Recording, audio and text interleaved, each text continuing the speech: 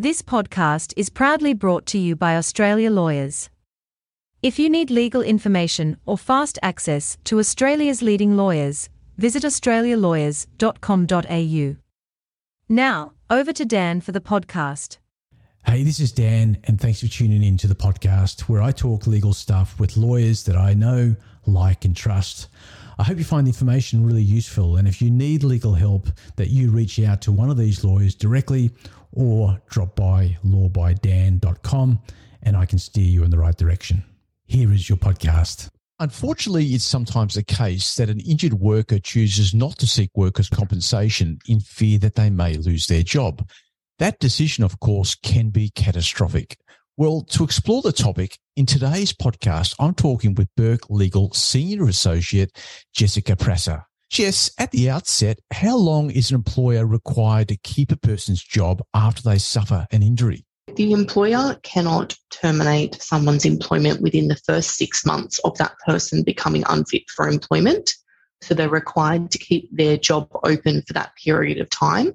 And the employer can actually be in breach of the Act if they do get rid of the job within the first 6 months, which means that they could be taken to court over that. So after that period of 6 months, that's the time when an assessment needs to happen as to whether the injured person can actually return to their pre-injury duties. And if they can't return to their pre-injury duties due to ongoing restrictions and capacity for work, then the employer needs to determine if they can provide suitable duties to that injured worker to take into account, the ongoing effects of their injury and the disabilities that they suffer. So, however, the employer, it is a defence to the employer for being found in breach of the Act if they can satisfy that at the time that they dismiss the worker would not actually undergo a medical examination required to determine their fitness for employment, or if at the time of dismissal the employer believed on reasonable grounds that the worker was not an injured worker within the meaning of the Act. So, Jess, what happens if a person is let go by their employer after an injury? What's the insurer required to do to help with this? The injured worker has put in a claim for workers' compensation, which is very much recommended as soon as an injury occurs.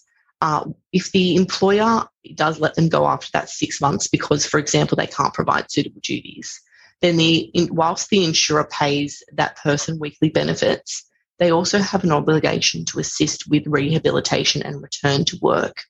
So that could involve them setting up the person with a rehab return to work company who can then assist them in finding a suitable job in new employment. And as part of that process, they usually do a functional and vocational assessment to work out the person's limitations and their transferable skills to work out the likely new fields of employment they could move into.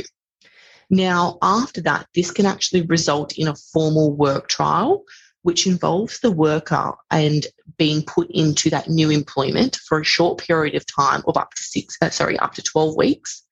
And that's to provide them with on-the-job training and to see whether that type of employment suits that person. And then after that 12-week period, the new employer can then decide whether to offer that employee full-time employment. So how long does this help from the insurer actually last in practice? It lasts as long as the person is on weekly benefits. So if the insurer cuts off a person's weekly benefits, then it's likely that they will cease all assistance with return to work. So this can leave the worker in a really vulnerable position because they're now left with no support by the insurer in finding a new job, and they still are suffering from this work injury, and which that causes them real difficulty with finding a new employer on their own who's willing to take them on with their ongoing restrictions. So it's therefore recommended that a person utilise all of the services the insurer is offering when it's offered in relation to rehabilitation and return to work, as there's no guarantee that it will continue long-term into the future. Is there sort of any incentives out there for, prospective employers, I suppose, to take on these injured workers? If an employer offers a worker paid employment after the completion of a work trial, they may be eligible for incentives under the Job Cover Placement Program. And that program is designed to offset the cost of engaging a worker with an existing injury. So the program benefits involved for that new employer can include incentive payments of up to $27,400 for up to 12 months, exemption of the worker's wages from their workers' compensation premium calculation for 2 years, and protection against the cost of changes to the worker's existing injury for up to 2 years. So as you can see, there are incentives for new employers to take on people after a work trial, but obviously these incentives don't happen if a person is left on their own to try and find a job, which is why it's so important to try and go through that return to work process through the insurer. Jess, what about in circumstances where the injured worker isn't receiving help from the insurer? Where do they go in terms of getting that work assistance? If there are any issues with or complaints that need to be made in relation to the insurer's conduct when undertaking this return to work process, we always recommend people lodge those complaints with the Solutions Group at IRO. Now, IRO is the Independent Review Office, and they assist injured workers free of charge to deal with any case management issues such as these. So an injured worker can contact them on 139 476 and advise them what's been happening, what their issues are, why the insurer hasn't responded to them, what they're waiting on, etc.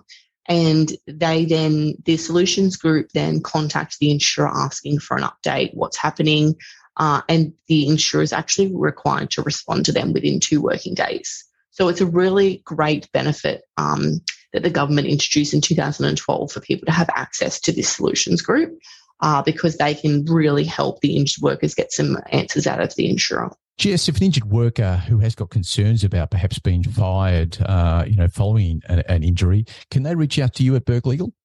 Yeah, definitely. They can definitely give us a call and we can guide them into what they need to do. It may very well be that the person actually requires an employment lawyer as well as a workers' compensation lawyer like myself. However, making that initial call with us, we can help them figure out who they need to speak to and who needs to deal with what issues. Jess, thanks for joining me. Thanks so much. Thanks heaps for listening to this edition of the Law by Dan podcast.